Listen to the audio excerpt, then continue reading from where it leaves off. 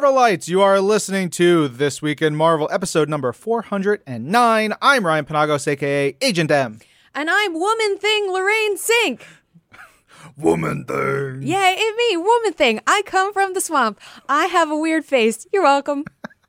I feel real good about this episode. Get ready. If you're just joining us on TWIM, we are going to talk about all kinds of fun stuff, things that we're hyped about and excited about, things that have been happening this week in Marvel, from TV to movies to games to comics and beyond. And this is a packed show. Yeah, because you know why? It's our birthday. Yay! It's my birthday. You don't look a day over 79. Happy birthday, Marvel. I like how you went right to Southern. I don't even know what accent that is great. other than an antiquated lady. Yep.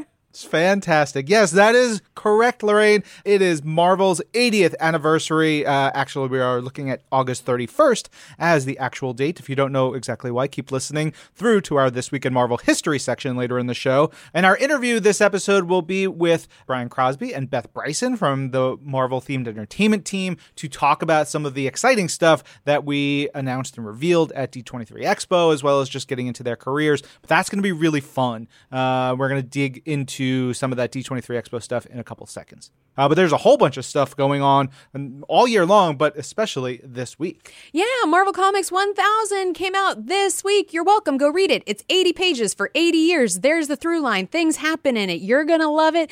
Deal with it, America. Surprise, it's 96 pages. What the fudge? Yeah, it is huge. And there's a butt ton of creative teams on it. Yeah.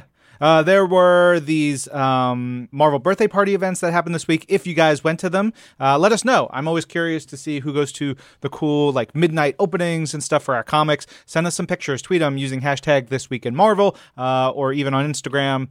Tag one of us. Yeah. We're both on Instagram, at Agent M. And at Lorraine Sink. We're easy to find. Guggle it.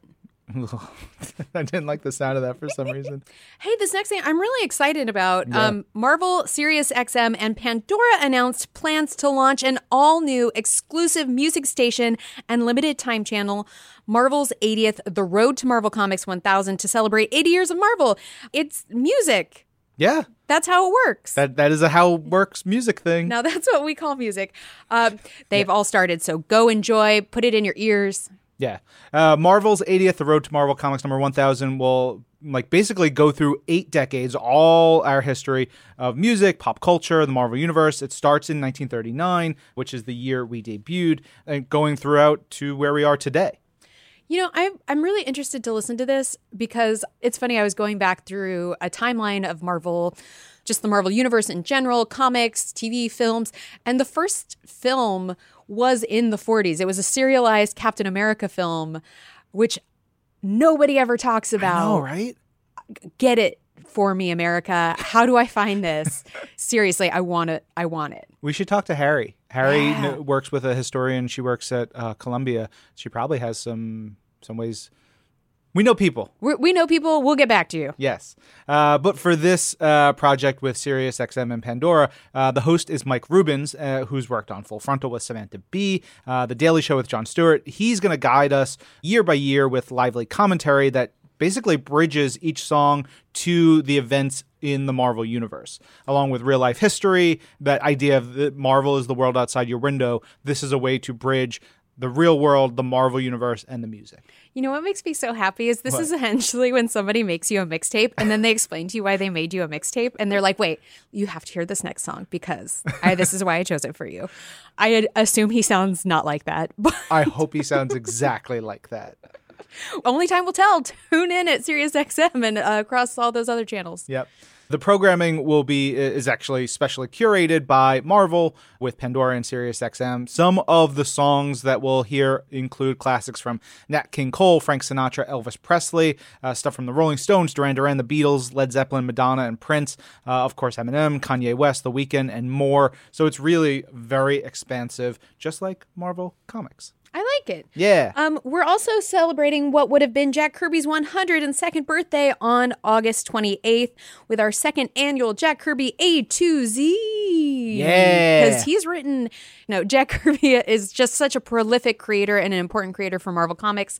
And it's his birthday. So we got to celebrate with diving into some of his coolest stuff that he's created. Yeah. So what we did is pull all 26 letters of the alphabet, and spotlight one character or team or concept for every letter. That'll be a little bit later in the show. But first, on to things we're hyped about this week, including news, Honestly, a lot of stuff out of D23, and my brain is exploding a little bit because like some of that stuff I didn't know was happening. And, you know, we get to work here at Marvel, so sometimes we know the hashtag secrets, as Ryan likes to say. But a lot of these were secrets I didn't know, and I'm hashtag excited. 100%. Yeah, D23 Expo was last week, so much was announced. But first, the Disney Legends celebration and coronation. Coronation? Is it coronation? They become royal legacy. I mean, they do kind of. They become Disney royalty. That's very true. And they put their hands in cement.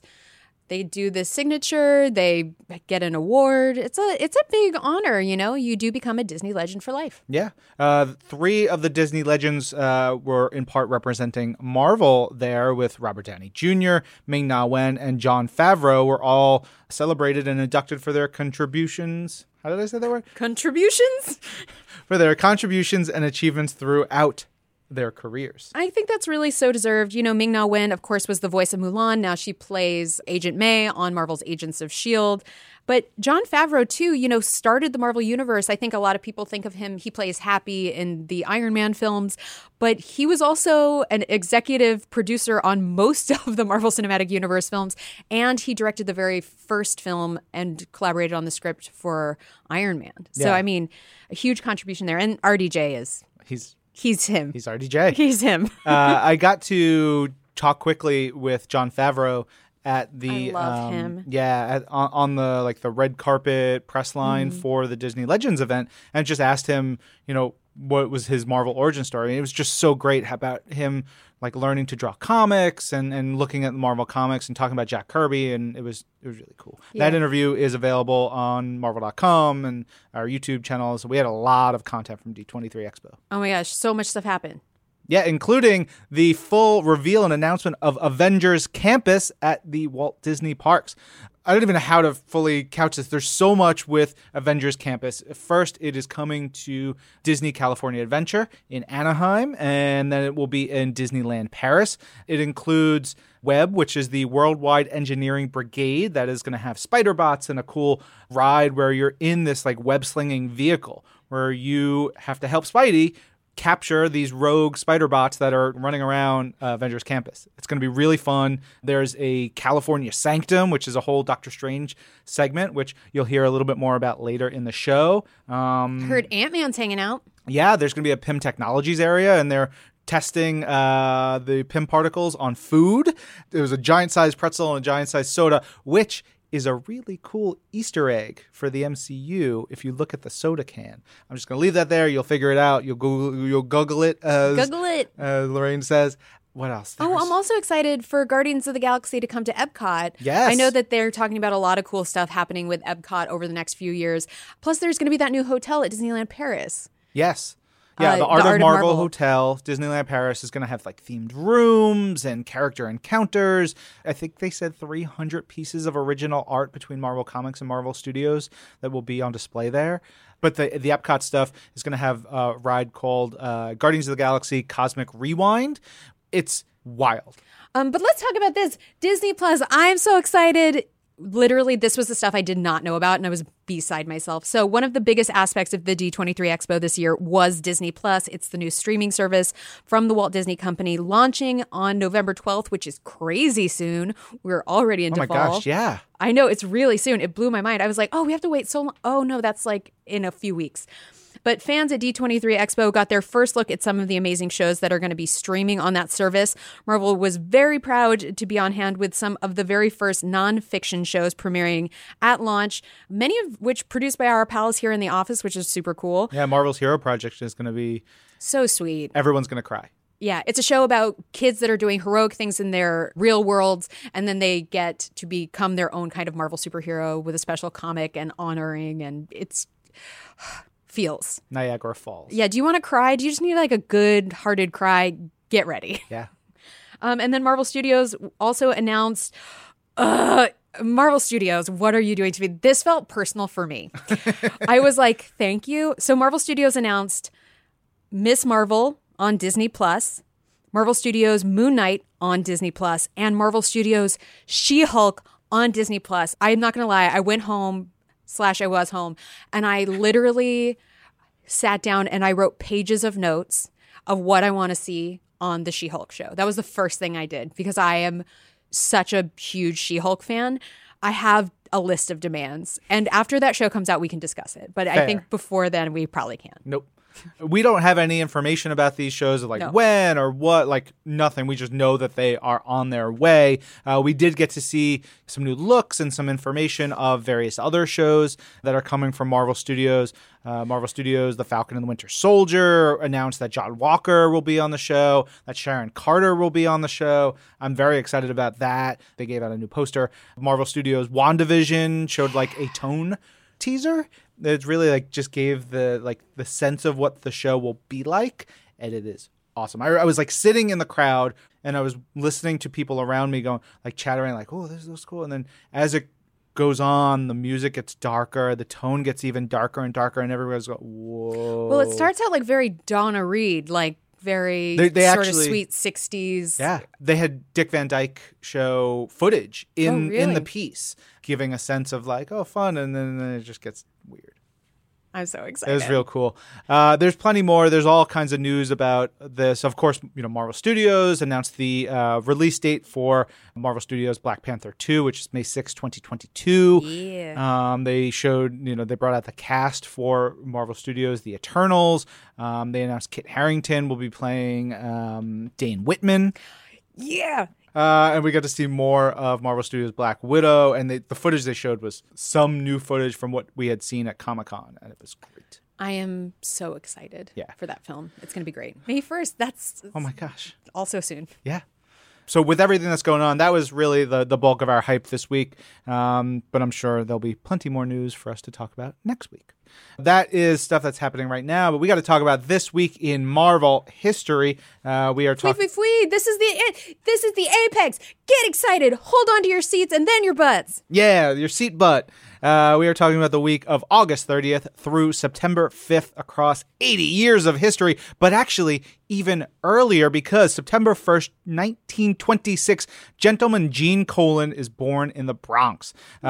Gene drew over 800 issues for us here at Marvel, well over 1,200 comics. The first earliest credit for him for Marvel that I could find was Lawbreakers Always Lose, #1 from 1948.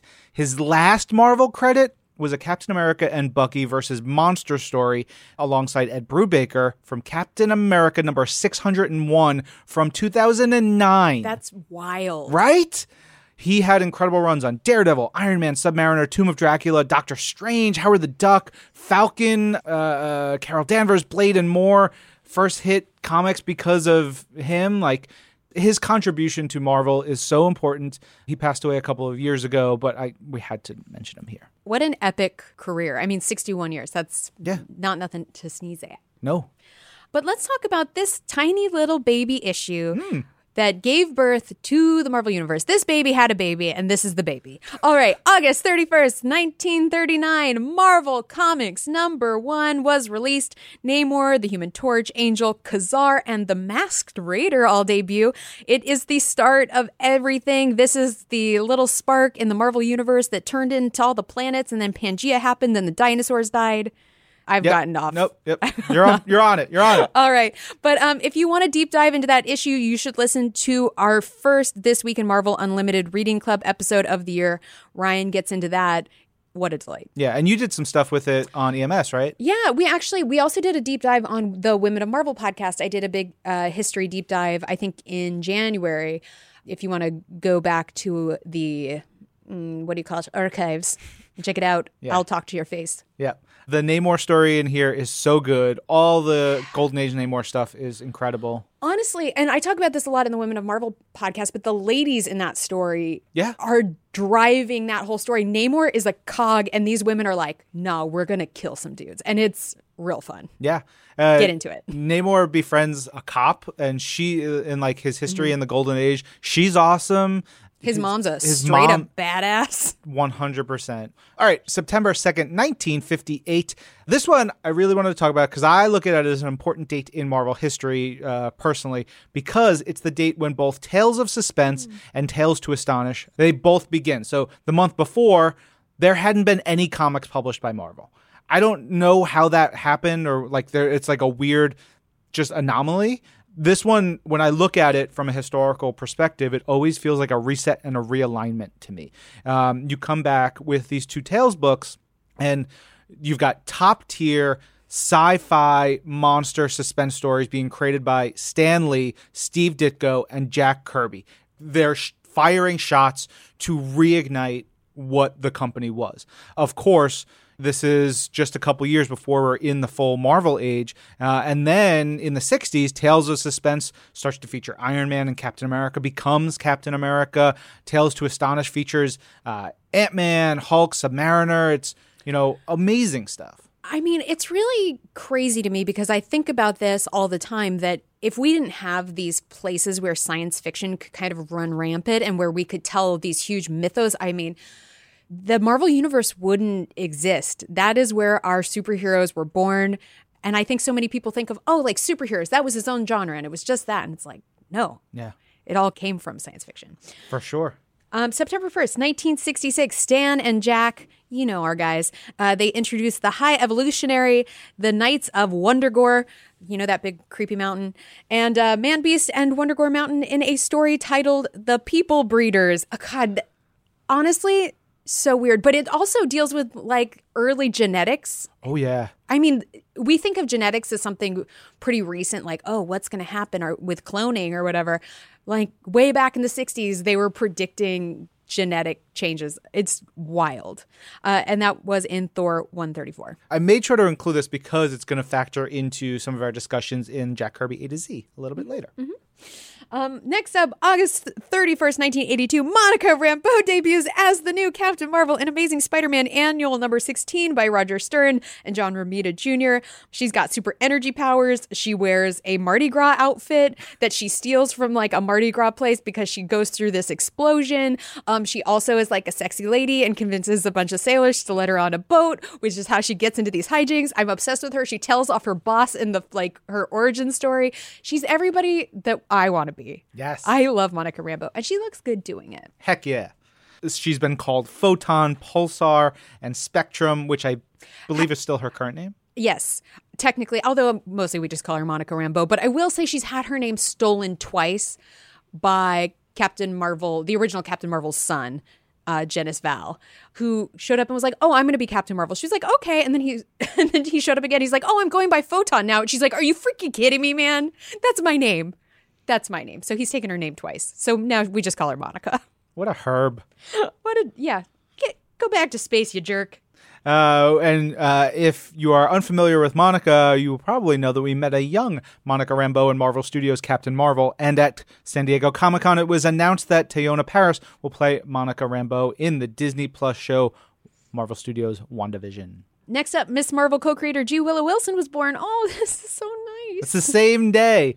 We got Monica nice. And Willow. Oh, I love G. Willow Wilson. Yeah, it's pretty great. She's a cool lady. September 3rd, 1991, Bishop! Along with Malcolm and Randall, they make a huge last-page intro in Uncanny X-Men number 282 by Whilce Portacio and John Byrne. Mullet in the wind. Oh, so beautiful. We learn much more about Bishop next issue, but from the mullet, the tattoo, the scarf, the powers, the mystery, he was one of the most dynamic new characters of the 90s and remains a fan favorite today. I love Bishop so much. He's so awesome. And also one of my favorite swimsuit outfits from the swimsuit issues, because he wears the little short shorts, but with the full Bishop outfit on top. So it's work on top, party on the bottom. It's a mullet of an outfit, really. Oh my God, that's the best description I've ever heard. September 5th, 2001, Jessica Jones makes her first appearance in the Marvel Max title Alias #1 by Brian Michael Bendis and Michael Gaydos, which is hugely important. Also just so good. Go get the big hardbound one. Yeah. So good. Origin #1 by Paul Jenkins and Andy Kubert kicks off the beginning of revealing Wolverine's name and origins. As we know now, he was just a sickly little boy named James Howlett from a wealthy Canadian family. Oi, it's me, James Howlett here from Canada. Hey! Hello, eh? Put another deer on the barbie. Oh, boy. We learned that Canada is screaming. Just screaming. So as is a Australia. Anyway, he had bone claws and mutant powers that come out during a very traumatic event in his childhood, which is recounted during this run of Origin. Yeah. Good stuff. That was all kinds of history stuff, but we do have to tell you about the top books from this week's episode of Marvel's The Pull List. They include Captain America #13, Fantastic Four Yancey Street #1, Marvel Comics #1000, gets a special one, Marvel Monsters #1, and Thor #16. Yeah, you guys subscribe to Marvel's Pull List wherever you get your podcasts. You can hear full breakdowns of like tons and tons and tons of Marvel comics, as well as Tucker Marcus, my mortal enemy and best friend, as well as Ryan Mataga's like breaking all that stuff down. And it is highly educational and entertaining. Yeah. Hey, Ryan. Hey, Lorraine. I would like to do a big talk now, please. Big talk time. It sounds like you're in trouble. I'm sorry, Ryan, but I need to big talk with you. Oh, no.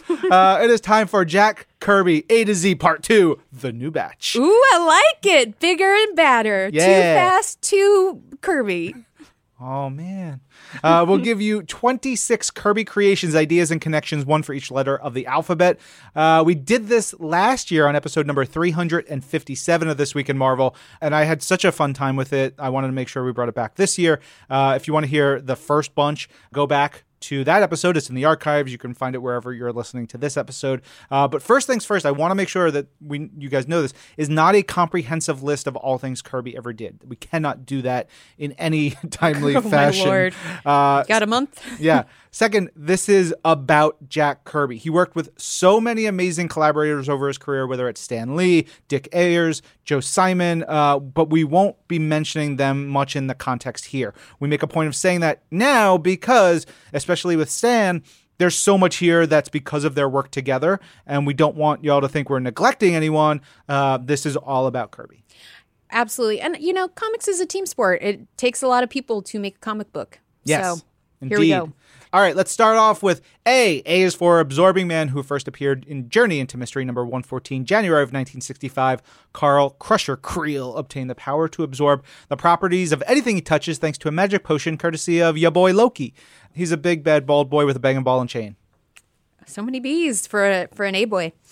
All right, B. Batroc the Leaper first appeared in Tales of Suspense number 75 in December of 1965. George Batroc is a longtime foe of Captain America, a mercenary, a French dude, a master of savante, because he's French, which is French kickboxing, and acrobatics, because he's a leaper. Also portrayed in the films by an amazing MMA fighter who I'm forgetting the name of, and is George St. Pierre. Thank you, George St. Pierre, who is phenomenal. Oh, so good. C is for Celestials, which first appeared in Eternals number 2, May 1976. Celestials are massive cosmic beings created by the first iteration of reality, a.k.a. the first firmament because it was lonely and wanted friends, real story. They do experiments around the universe with planets and beings and get involved in big cosmic events. They have cool names and functions, as we'll see a little bit later on. And when their heads get severed, they get turned into planets like nowhere. As you would. Yeah. D is for Deviants, introduced in Eternals number 1 in April of 1976, created by Celestials through Earth-based experiments. The Deviants are the cousins of a sort of humans and Eternals. They're described by Kirby in the very first issue of Eternals as an ever-changing and destructive failure, structurally unstable. Each new generation of Deviant appeared in new and monstrous ways. His lot was constant war. So not nice. No. Bad boys. E is for Eternals, which first appeared in Eternals number 1, April of 1976, created from experiments to ape-like ancestors. Jack described them as The Eternal. He was more a child of the gods than of earth. He reached for the universe. The Eternals bred few in number and were immune to time and death. Like the gods, they lived apart from all other living beings. Not epic at all. So good. I love it so much. F is for Fing, Fang, Foom. Wee. Introduced in Strange Tales number 89 in 1961. One of Jack's pre-Fantastic Four monsters who made the leap into the Marvel age. Foom is a big alien dragon who wears little pants, and he's the best. Sometimes you make tea, and that calms him down. Yeah. That's my favorite, is he just needs an herbal tea to, like, chill out. You know what? He just wants to hang. You know, he's a big boy. G is for Galactus. Fantastic Four number 49 was his first appearance in January of 1966. I mean, come on. You know who Big G is. He's a devourer of worlds. As much a universal force and necessity as he is a being, Galactus was the sole survivor of the previous universe and now likes to munch. Yeah, he's a snacky boy. Yeah. Nom, nom, nom. Oh, I like this. H, High Evolutionary. He's back. He was introduced in, you remember this, Thor 1934 in September of 1966. Herbert Edgar Winham was a scientist with a horrible name. It's pretentious. It's not his fault. He didn't choose it. He was a scientist who just loved to science. His history is completely nuts. It is. It's crazy. I don't even know how I put this together because it's so bonkers. It feels very 60s. But he evolved himself beyond regular humanity, and he had a suit of armor, and he created a half animal, half human guys called the New Men, but they weren't really men because they were kind of beasties. It's completely nuts. But he's like Mr. Monster creator, so like he can kind of do anything. He's like a weird mix of science and magic. Yeah. That's how he do. Totally. I is for Impossible Man. Fantastic Four number 11 was his first appearance in November of 1962. He's a green shape-shifting alien called a Popupian. Popupian.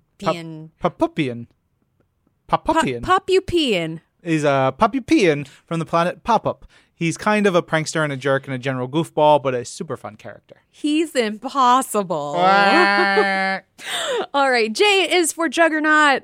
Uncanny X-Men, number 12, 1965. That's when he came around, just being a big boy. Yep. Charles Xavier's rough and tumble stepbrother, Kane Marco.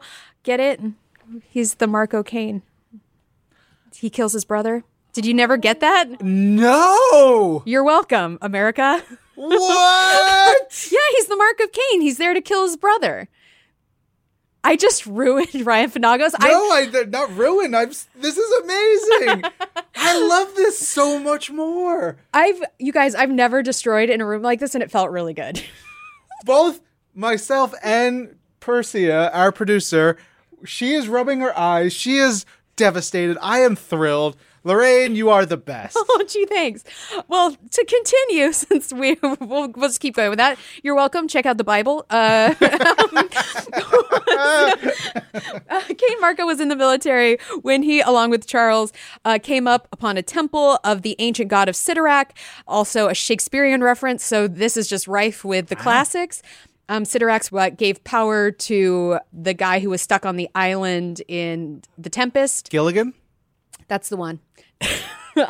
Anyways, he grabbed a mystical crimson gem in the temple. He turned Kane into Juggernaut and nigh an unstoppable force of destruction and rage and a very short neck. Yeah. Wow. That was great.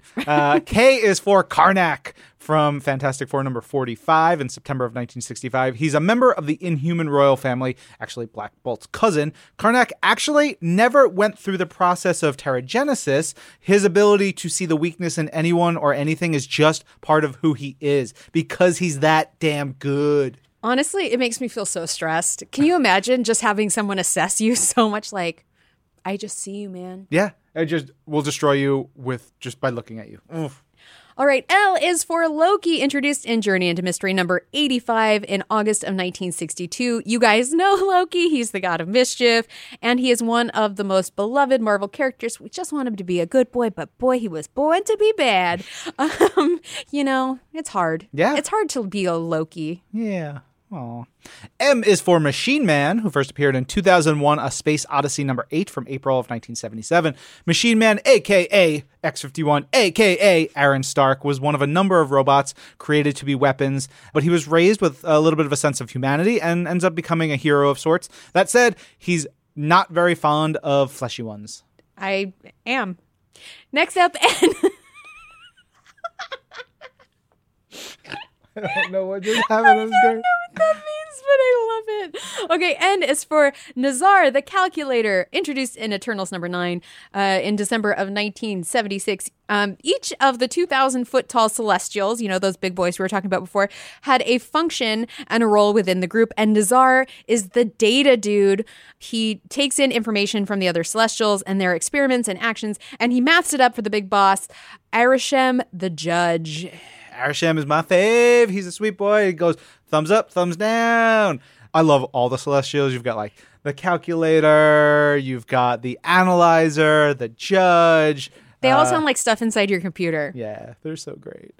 Anyway, O is for Orgo, who appeared in Strange Tales #90 in August 1961. I love this origin. Okay, he's a large alien conqueror, and in his first appearance, Orgo took over all of humanity.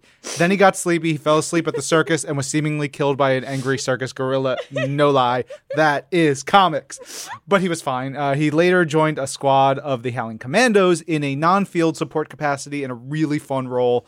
That was really great. Also, just like shout out to all of the Kirby monsters that are so fun. They all look like melting lava with big mouths. Well, a lot of them do. And they're just really awesome and fun in 60s. I love them. Yeah, Orgo has those giant eyes. He looks great. I love a Gugam. Yeah.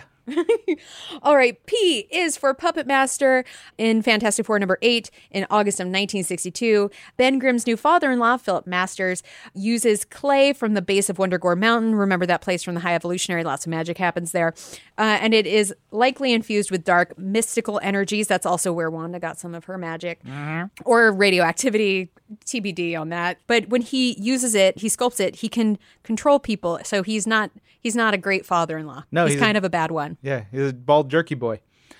Q is for Quicksilver, who first appeared alongside Scarlet Witch, who you mentioned, in Uncanny X-Men #4 from January of 1964. Twin sister to Scarlet Witch, Pietro Maximoff can run fast. Very fast. He runs real fast. Very, very fast. He's like Sonic the Hedgehog. The twins were believed to be mutant children of Magneto raised by humans, but it was later revealed that they actually got their powers from experiments by the High Evolutionary. Everything is connected. Also, his teeth are different than Sonic the Hedgehog. You were holding on to that joke for like 2 minutes. I wanted to so bad. All right. R is for Rancic the Reject. Wow, such a harsh name. Such a harsh name. In Eternals #8 in November of 1976.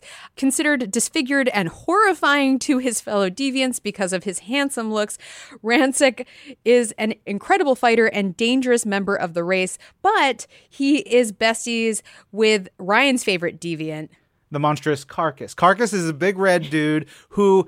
it looks like a terrifying monster, but has got the soul of a poet, and he just wants to hang out and be friends. And, I feel the same way about me. And Ransack, Carcass just wants to like calm Ransack down, and Ransack just wants to fight, and the two of them together are the best. I love them.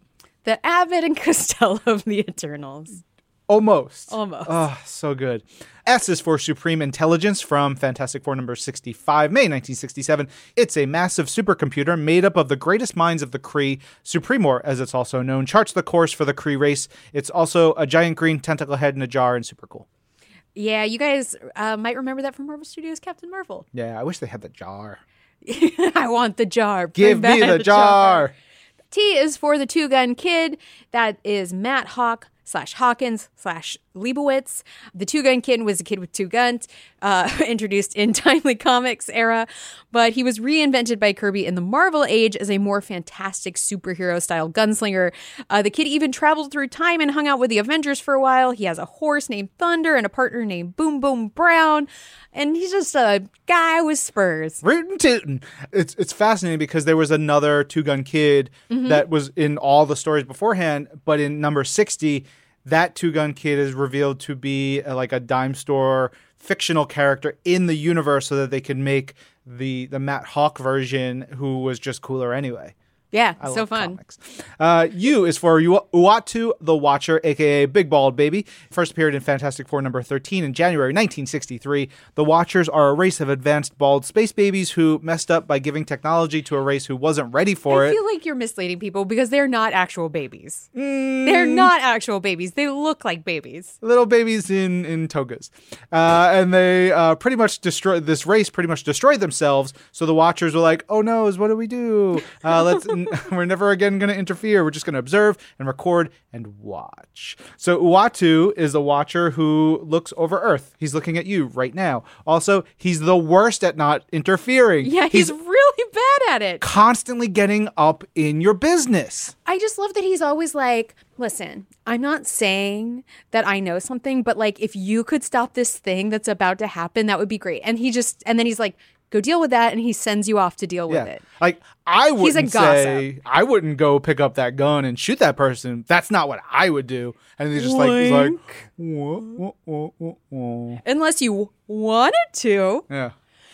Also, shout out to his big bald baby family, which is my favorite when you see him with his wife, who's like a big bald man with like a little tiny amount of lipstick is essentially what she looks like. Yep. And like eyelashes. I don't know. It's just amazing. All right. The Vision is V, introduced in the Marvel Mystery Comics number 13 in September of 1940. This was the original Vision. Before androids could cry, there was this Vision. An interdimensional hero of justice, Arcus came to Earth to help humanity fight evil with his powers over smoke and gas and more stuff. He joined the Invaders, who fought the Ratsies.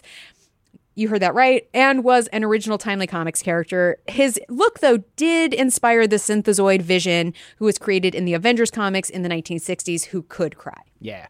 W is for the Wasp, who first appeared in Tales to Astonish number 44 from March 1963. Janet Van Dyne became the Wasp, fighting alongside Ant-Man originally to avenge her father. She later helped form and named the Avengers, has led the team, been a corporate leader, and a world-renowned fashion designer. And now she hangs out with the other Wasp, and it's so sweet. I love it. It's great. It's the best. X is for Professor Xavier, introduced in Uncanny X-Men number 1 in July of 1963. He's a bald dude with a mega mental power to just teach kids and read their minds and develop little mutant powers. And he sometimes fights. He's been dead sometimes. He lives sometimes. He's a complicated figure. Sure. And sometimes he really needs to stop a meddling. Yeah. 100%. Him and the Watcher. Bald boys. Bald boys meddling. Chill out. Yeah, bald boys be meddling. Y is for Yancey Street Gang, which first appeared in Fantastic Four number 15, March 1963. They're a bunch of hooligans from the neighborhood where the Thing grew up. The Yancey Street Gang was Ben Grimm's crew for a while, but since then they've tormented him, teased him, and pranked him for years once he got out of being in the gang. Yancey Street is based off of the Lower East Side of New York City where Kirby grew up, so maybe he had a Yancey Street Gang of his own that he based this on. I know. I love this. This is such the Kirby thing. This is Kirby. Yeah. Z is for Arnim Zola, introduced in Captain America number 208 in January of 1977. He's a twisted biochemist and genetics experimenter. And then Zola gained knowledge from the Deviants and was welcomed by the Red Skull to help further with his goals during World War II. He's a bad boy, a real bad boy.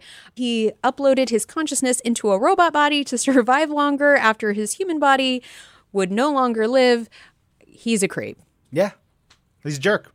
Great design, though. Yeah, it's a great design. It's really cool. He's got great sleeves on his arm, his jacket, and he's got a face inside of his chest. He reminds me of Krang. Way earlier than the Krang. Way earlier than Krang. Yeah. Krang reminds me of him. That's right. That was quite a big talk, Ryan.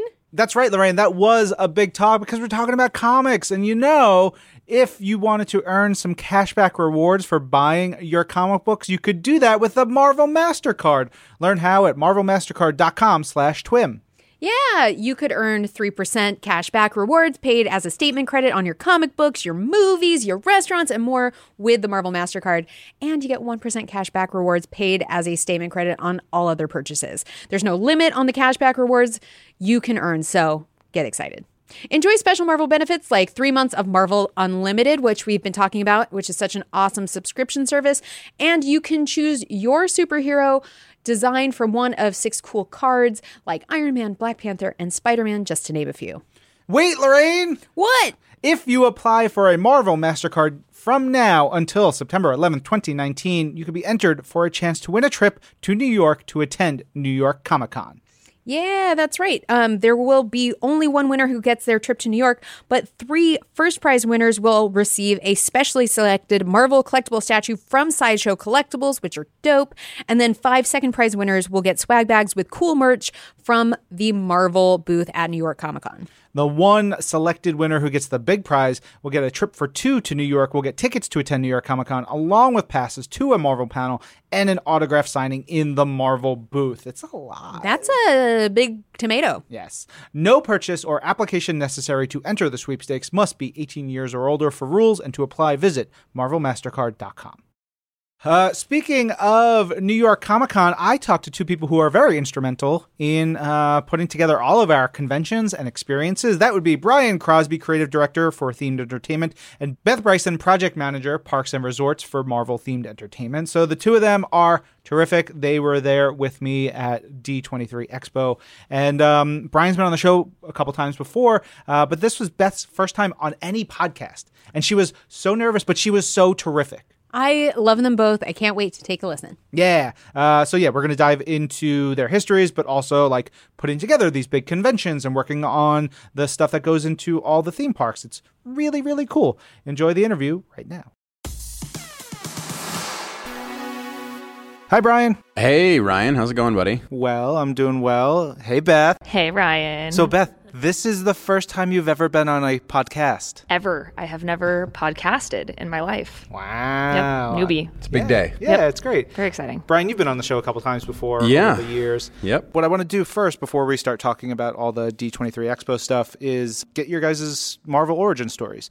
Beth, why don't we start with you? How did you first get connected to our characters, our stories, what was it, a comic, a cartoon, movie, whatever? What was it? Yeah. For me, it was the cartoons. It was X-Men, the animated series.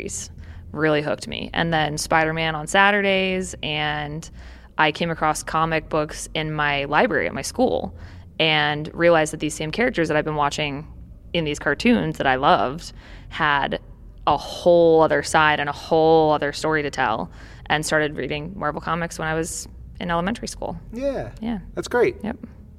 Brian? Yeah, I actually discovered Marvel through the Incredible Hulk TV show and Spider-Man and His Amazing Friends. Big fan of that show back in the 80s. Grew up on it. Mm-hmm. Comics, I discovered when I was about 10. My first comic, I won't say because it's from the Distinguished Competition. But how dare you? I know, I'm so sorry. But it was my first. I didn't know any better. Right. You just pick up something bright and It was shiny like, because well, you're what a dumb is this? child. Yeah. And then I was like, I need something more, something greater. And when I got into junior high, a good friend of mine introduced me to the X-Men, and it was the first appearance of Bishop, and I just kind of fell in love with the X-Men and those stories. I mean, I just thought the X-Men were so different from any other superheroes that I knew of. Like, they didn't fit into a clear archetype. They were their own thing, and so I just thought that was really cool. Heck yeah. Now, you are both on our Marvel-themed entertainment team. We are. Indeed. Yeah. When did that team begin? Because it wasn't always around. Yeah. It was not. Marvel Themed Entertainment, we were actually, we were Marvel Live Events originally, and that was back in 2015. So we're actually the newest division of Marvel, or pretty close to it. I don't know, new media, somewhere in there too. Yeah. But we were digital media. It's been around, Back in my day, when I was hired in 2006, 2006, we were called digital Back media. in my day. And now it's new. But I think it was. Same I think it was thing. really after, kind of after we became part of the Walt Disney Company that we realized, hey, Marvel's going to be starting to show up in Disney theme parks and things like that. Yep. And so that's when we decided that we needed a group that was focused on partnering with Walt Disney Imagineering to bring the characters to life in the theme parks, to do arena shows, museum exhibits, character appearances, all that stuff that was really dimensional installations of the Marvel brand. So it was just a new line of business for Marvel. Yep. And you came in to start that team? I did, yeah. So I came from Walt Disney Imagineering. I was a concept designer there for about 10 years, worked on a ton of stuff from It's a Small World to Finding Nemo Submarine Voyage and Pirates of the Caribbean and Tron and Star Wars. But I kind of found my niche working on the Marvel content because I love the characters. So once, again, Marvel became part of the Disney company, it was awesome to start to imagine what Marvel might look like in the theme parks. And the very first thing we ever did, the first attraction was the Iron Man experience in Hong Kong, which we originated at Walt Disney Imagineering, and then I got to see through to completion as the creative director at Themed Entertainment at Marvel. We became friends before you started at Marvel. Well, that's when we were doing the Disney Kingdoms line of comic books. And so, we got to be friends through doing that, I think, a lot, which was a blast to do. Still loved that project. Yeah, it was super fun. Beth, when did you join the team? It'll be 3 years in September, which is really weird to think about because it feels honestly like yesterday. People say that all the time, but I do not know where the last 3 years went. It's been a roller coaster, and it's been the best kind of ride. It's been so much fun. This team gets to work on just the coolest stuff. It's rare that work feels like work, honestly. We only speak in roller coaster and ride metaphors, yes, of course. It's 100% only in attractions. Okay, great. I'm glad. I was about to say, I believe we call them attractions. Thank you. They are attractions, yes. Heroic encounters, verbiage, nomenclature. Yes. Where were you before you joined Marvel? I was at Universal Studios. I helped them open the Wizarding World of Harry Potter on the West Coast. And I was also involved in creative for Halloween Horror Nights and Grinchmas and all their seasonal stuff over there. And I was a tour guide for the studio. My first job out here was in the parks. I performed as a member of the entertainment cast at Disneyland. I was there for about a year and a half. I worked on Star Wars, the Jedi Training Academy. I was very good friends with the Jedi Knight Tier Kai, and I was very good friends with the evil queen from Snow White. And I had the opportunity to perform in Fantasmic as well. So wow, I have a lot of Disney DNA in this one. A lot of Disney DNA, and between the two of you, a lot of actual DNA in the parks and experiences, and it makes a lot of sense why you are doing what you're doing, which leads us to where we are right now. We're at D23 Expo, and we had just recently come off of the panel for Disney Parks Experiences and Products, which revealed a whole bunch of cool stuff. Yeah, no, it's been a long time in the making, so it was fun to see a lot of the things that we've been working on in partnership with Walt Disney Imagineering, of course, and Marvel Studios and our team at Marvel Themed Entertainment. To see some of that stuff announced and brought to life and hear people react to it was really a ton of fun. That's always the best part. That was the best. Because you're always behind the scenes kind of working on this stuff, locked in your office, hunched over a drawing table, if I can use that example. Totally. And it's accurate. And it's a great visual too, really. But then when you come to the, things like the D23 Expo or San Diego Comic-Con or any of the conventions, it's fun to see the fans react to the stuff you're doing. So really cool, really fun to see. It was so great. And that was my first time having that experience because we work in an office. We do a lot of back and forth. We have a lot of conversations. We do a lot of the brainstorming and, really fine-tuning all of these attractions and experiences that we're going to be, putting up in these parks and around the world. And to have it in front of people is really cool because that's really why we do it. That's why we love doing this, is because we at Marvel have the best fans on the planet, and we love getting to do things for them that they're going to love, that they can experience, that they can bring their families to come do, and having an opportunity to put in these installations where people are going to be able for decades, I think it's safe to say, they get to come here and experience that and really feel what it is to be in these awesome worlds that we've seen on screen and that we've read about since some of us were kids. And it's really cool to see people connecting with the source material that way. Yeah, one of the things that we have to do a little bit differently than other mediums is we have to really flip the paradigm of how we tell stories. So, if you're reading a comic book or watching a film or a TV show, it's essentially you're watching the action unfold. When you're in a theme park attraction, You become the protagonist. It's about the story's happening to you. If you ride Space Mountain, you're the one flying the rocket ship. If you're on Big Thunder Mountain Railroad, you're in the runaway train.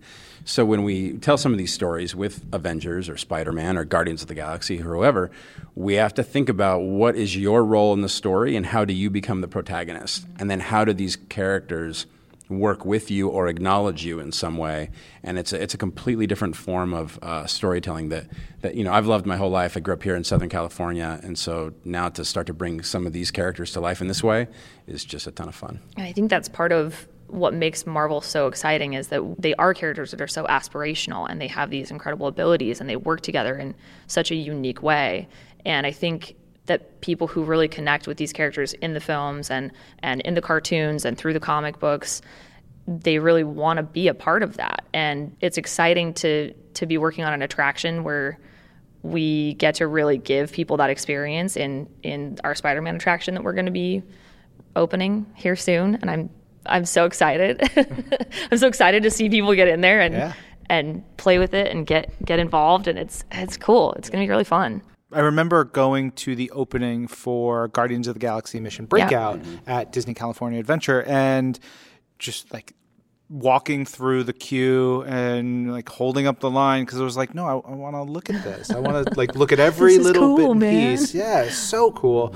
And you go through the whole thing, and it's really neat. And then I remember, Brian, I think it was you who was like, hey, when you're there, take a look around the corner. Just look around the corner, look in the flower bed over there, see what you find. And I was like, okie dokie, and walk over there. I'm like, whoa, there's a giant Avengers symbol here, and it's like bolted into the ground. It was this really cool experience, and I thought that was such a neat touch, and that leads us to where we're going with Avengers Campus. Right, and I mean, and really, what we're telling is a global story. It's connecting what's happening here in Anaheim with what's happening in Hong Kong Disneyland, with what's happening in Shanghai or on the Disney Cruise Line, or in Epcot. Or in Paris, of course. I mean, these stories are supposed to be in true fashion, the way we tell our stories in films and comics is it's an interconnected storyline.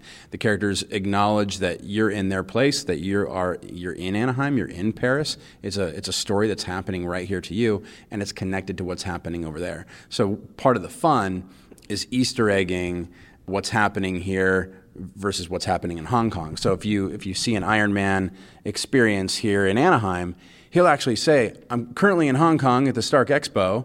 And so it just connects you, and a little subtle piece of dialogue will connect you to something that's happening over there. And again, going back to that idea of you are the protagonist, these Avengers campuses are about you discovering your own power and getting to work and save the world alongside the Avengers and Spider-Man and all of these great heroes. The first attraction that will open as Avengers Campus really comes online here in Anaheim will be the Spider-Man attraction. That's right. What can you tell us about it? I'm thinking about some of the concept art that was released today. So we did reveal the Web Slinger, which is going to be the actual the vehicle that you actually ride the attraction in, which is its own unique kind of fun part of the story. And we didn't touch too much on this in the panel because it's kind of getting down in the nitty-gritty, but it is something we can talk about. Web as an actual organization is going to be home to a lot of really fun characters, kind of just ping-ponging off of the Easter egg concept. We won't get too deep into the weeds on any of that, but there are going to be some really fun Easter eggs to look out for in the queue line and in the attraction itself. And I think it's right to talk about Web itself and the Worldwide Engineering Brigade. Totally. That this is a new organization that's part of our universe that is connected to the Avengers Campus, filled with young inventors, creators, including Peter Parker himself, and is allowing us to experience what it's like to have superpowers of our own. So I think what's going to be super aspirational and fun about this attraction is you actually get to feel what it's like to sling webs. And I'm doing the hands as I'm talking to you. It was great. Yeah, it was so like natural for you to do it too. It was great. Well, even as we've play tested this attraction internally, and you watch people engage, they all do it. You must thwip. No, but you're going to be on an adventure with Spider-Man, getting to sling webs like he does because you're in the web slinger vehicle. And again, these spider bots that Peter has invented have gone a little bit haywire, and so we are on a mission. And it's a great part about it is it's for everybody, kids, young and old, like me, a big kid. You get to feel what it's like to sling webs like Spidey. And it's so replayable. That's another thing that I love so much about it is that it is going to be the perfect opportunity to go on over and over and over and over again. It's going to be one of those attractions that people will want to ride over and over again. It's really fun. Which you've had Steve Wacker, our buddy, on the show a number of times. Getting to play test it with Steve is one of the joys of my life. Watching him, and he just becomes a big kid. And I've been to a few theme parks with Steve as we've done some of these, and he is the most fun person to ride attractions with because he just becomes 8 years old. And seeing him play and laugh and giggle was just awesome. And you really kind of see that happen to everybody who does it. So I think people are going to get a big kick out of it. And that's phase one of Avengers Campus. That's right. Which we did tease a little bit of what's coming in phase two. Phase two is of the very campus. exciting. Yeah. Big Avengers e-ticket attraction. For a listener who is a Marvel fan but maybe doesn't know theme park stuff, what is an e-ticket? E-ticket is it's actually an old Disneyland term because back in the day they used to use ticket books to experience attractions. So a ticket or all the way through to an e-ticket would be kind of the currency. The currency for how you experience an attraction. So you didn't just pay your one admission price and then go on any attraction you wanted. Every attraction had a different denomination that you had to give. It was worth an A ticket or a B ticket. And the E tickets were the most coveted because those were the highest thrill, most sought after attractions. So when we say we're going to do an Avengers e-ticket attraction, this is going to be big time action, big time thrill, big time fun, right in the middle of an Avengers battle to Wakanda and beyond. I am genuinely so excited for people to experience this thing.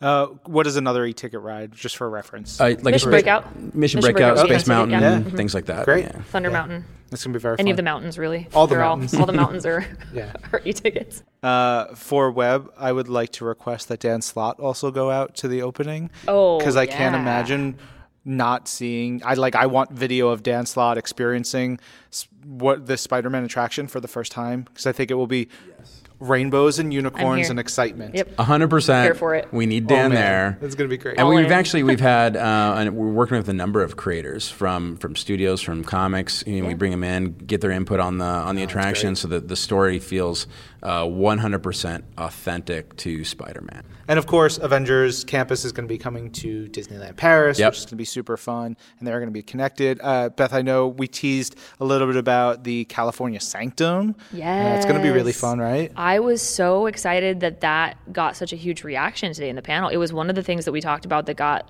one of the biggest reactions, really. We weren't really sure whether we were going to have space for it, and we kind of went back and forth on whether it was going to really happen, but it's honestly one of my favorite features of this campus that's going to be here in Anaheim. It's going to be very interactive, and obviously there are a lot of details that we're still working out and, can't exactly talk about, but it is going to be a really fun feature of this land. But a big part of this is going to be just getting to interact with the characters. Yeah. We announced today Ant-Man and the Wasp are coming to Avengers Campus for the first time. So cool. Iron Man, who currently you can only meet in Hong Kong or on the Disney Cruise Line, is going to be in Anaheim for the first time. And, of course, all the ones that you've gotten to know, like Black Panther and the Dora Milaje, Captain America, Captain Marvel, Spider-Man is going to be hanging out over web. Yeah, it's all the guys and girls will be there. Yeah, it's very cool. The gang. We're getting a little low on time. I do want to make sure we mention that, of course, the Art of Marvel coming to Disneyland Paris. That hotel is going to be wild, like original Beautiful. art and hundreds of pieces, which is going to be really cool. Yeah. The themed experiences and everything. We have a news article on that. We're going to talk about that on We probably have already spoken about that. It really is a love letter to all the art of Marvel. Truly. Across all different lines of business, mediums, things like that. Yeah. And I want to make sure we hit the Guardians of the Galaxy Cosmic Rewind, which is coming to Epcot, which I can't wait for that. Ooh, man, it is going to be good. It's huge. We didn't even talk about how big, like size-wise. From what I've been told, enormous. Yeah, the ride building, which is under construction right now at Epcot, from what I've been told, you can fit, I believe, 3 spaceship Earths inside the ride building. Correct. What? How? In terms of football stadiums, I don't even know massive. Many we're at. It's massive. What? They had to send us, when we first got images of the groundbreaking down there and the structure that's going up, they had to send pictures with people in them for scale.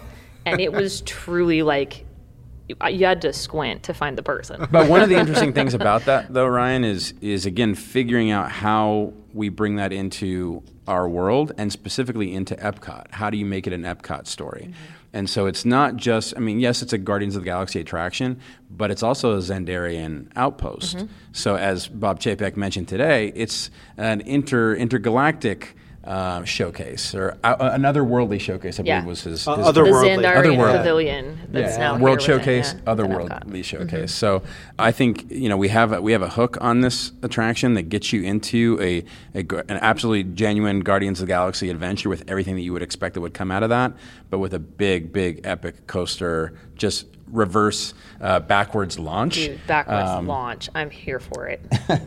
It's going to be fun. I don't know what anything means, but I'm excited. Backwards launch means your launch is when backwards. You shoot the first launch. The launch. Like, and then you're going to be going forward at another point? We're going to be able to. It's going to be 360. It's a powered coaster, so we can actually turn the vehicles individually and point you in the direction we want you to look at. So typically you ride a coaster and everything is facing forward, right?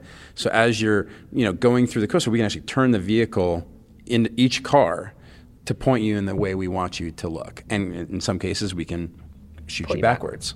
Yeah. It's going to be great. It's going to be intense. It's going to be fun. All the details, and we have some concept art and everything, that's all up on Marvel.com. Before we go, do you have a favorite attraction? Like, if you had to say, if I could only do one thing for the rest of my life, what would it be? Go ahead. I mean, it sounds sort of self-serving, but Mission Breakout is absolutely hands down my favorite attraction. So I'm gonna go old school. So my of the ones I've worked on, I would say Iron Man Experience, just because that was so close to me from beginning to end. But if I go back to my childhood, Peter Pan's Flight.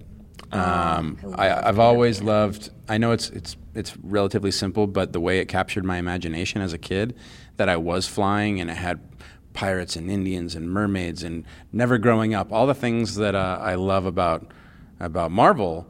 I think it's all there too. So, because we have pirates and mermaids and Indians and never growing up, right? Yeah, I'm sure totally. We do. Got Somewhere. everything. Absolutely. For all those things. But yeah, so Peter Pan's Flight was my childhood favorite. Awesome. It's a good call. Thank you both. Thank you. Thanks, Ryan. All right, it is time for our question of the week, and this one, come on, it's simple. Who is your favorite Jack Kirby created character? That's like. Can't go any. It's got to be that. I'm going to go first. I'll pick MODOK because, of course, he's the greatest character in fictional history. So, duh. I'm going to go Googum. Yeah, Googum. Googum. Yeah. Terrific. And sorry, Captain America. Yeah. Bite it, Cap. Take that, Wasp. You can tweet your answers using hashtag #ThisWeekInMarvel. Email them to twimpodcast@marvel.com or send a message to our Facebook page at facebook.com/thisweekinmarvel. Remember, you can always tag us as well at Agent M and at Lorraine Sink. We always like seeing your tweets. Yeah, show us your tweets. Lorraine, what do we got as far as community? Well, funny you should ask, Ryan, because Alex Moorhead has sent us a tweet thinking about how, despite all the bad in the world, there is so much good, mainly my daughter and Ms. Marvel. From issue number 1 from G. Willow Wilson through this Saladin Ahmed run, this series is perfect, and that's coming from a Punisher fanboy. That delights my heart because Ms. Marvel is so pure. It is such pure joy. So I'm glad you found some happiness in your heart, Alex Moorhead. Heck yeah. So we asked last week about favorite Runaways character. Juan Chango says, my favorite Runaways character has to be Chase. He works so hard to keep his chosen family together and does everything he can to keep them going. He knows that not everything is perfect, but he keeps going and trying. He's even willing to forego his love. He really is like such a good boyfriend. He tries so hard just to be the boo of life. Okay, Rodder is at Rod Bunny Slay, which is the best name. Just finished the latest This Week in Marvel and loved the Runaways interview. Rainbow Rowell, you are amazing, and I love your love for comics. My favorite Runaway is Nico. I identify with her a lot, and I love her style. She's freaking awesome. Nico is dope. Yeah. So is Rainbow Rowell. Yeah. Simon Williams said, She-Hulk and Ms. Marvel shows. Okay, Mickey, you win. I'll get Disney Plus. Oh my God, I'm so excited. Yes. Simon also had a couple other tweets in here. He says, given the announcement of her new show, I think the next character study on This Week in Marvel should be She-Hulk. Yes. Do you want to put that one Yes, together? I do. I would love that. Yep. That means I can focus on another one so that we can get ahead. Yeah. You work on She-Hulk. I'll work on, I know we have a Doctor Strange request that came in, so. Great. Oh yeah, let's do that. Okay. I'm so excited. Simon also says, after listening to episode 408 of the show, I went ahead and bought Runaways in trade. I hope it's as good as you guys say it is. Simon, please keep us posted. We want to know what you think as you go along. I'm sorry. I was just thinking about how he needs to get ready for all the 2000s pants. Oh, yeah. Because they're like the low slung pants. I'm so excited for you to read it. Just like get in your Britney mood and get ready. Yes. It's good stuff. Brit it up. Those were the tweets. What a bunch of tweets. Yeah, you guys are great. That's it. That was a packed episode. That was packed and stacked, especially in the back. So That's a lyric. Accurate and true. Just so you know, our This Week in Marvel history, we cut out a bunch of things from the audio portion, but it will have expanded a bunch more tidbits in the article that will be on Marvel.com in a couple days. And all the books in the Jack Kirby A to Z, we're going to put up an article about that to give you links to read all that stuff, because everything from the A to Z is available in Marvel Unlimited. So we'll make it really easy if you want to read all those books and see all those first appearances and key moments. It's all there. We're going to have that up for you in the coming days. So by the time you hear the next episode, both of those articles should be live for you. Yeah.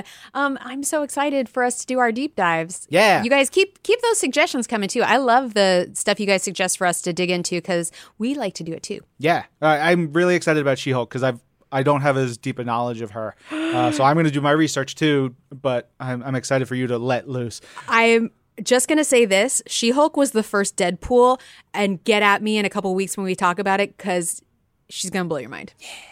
Yeah. With that in mind, I'm Ryan. I'm Lorraine. And this is Marvel. Your universe.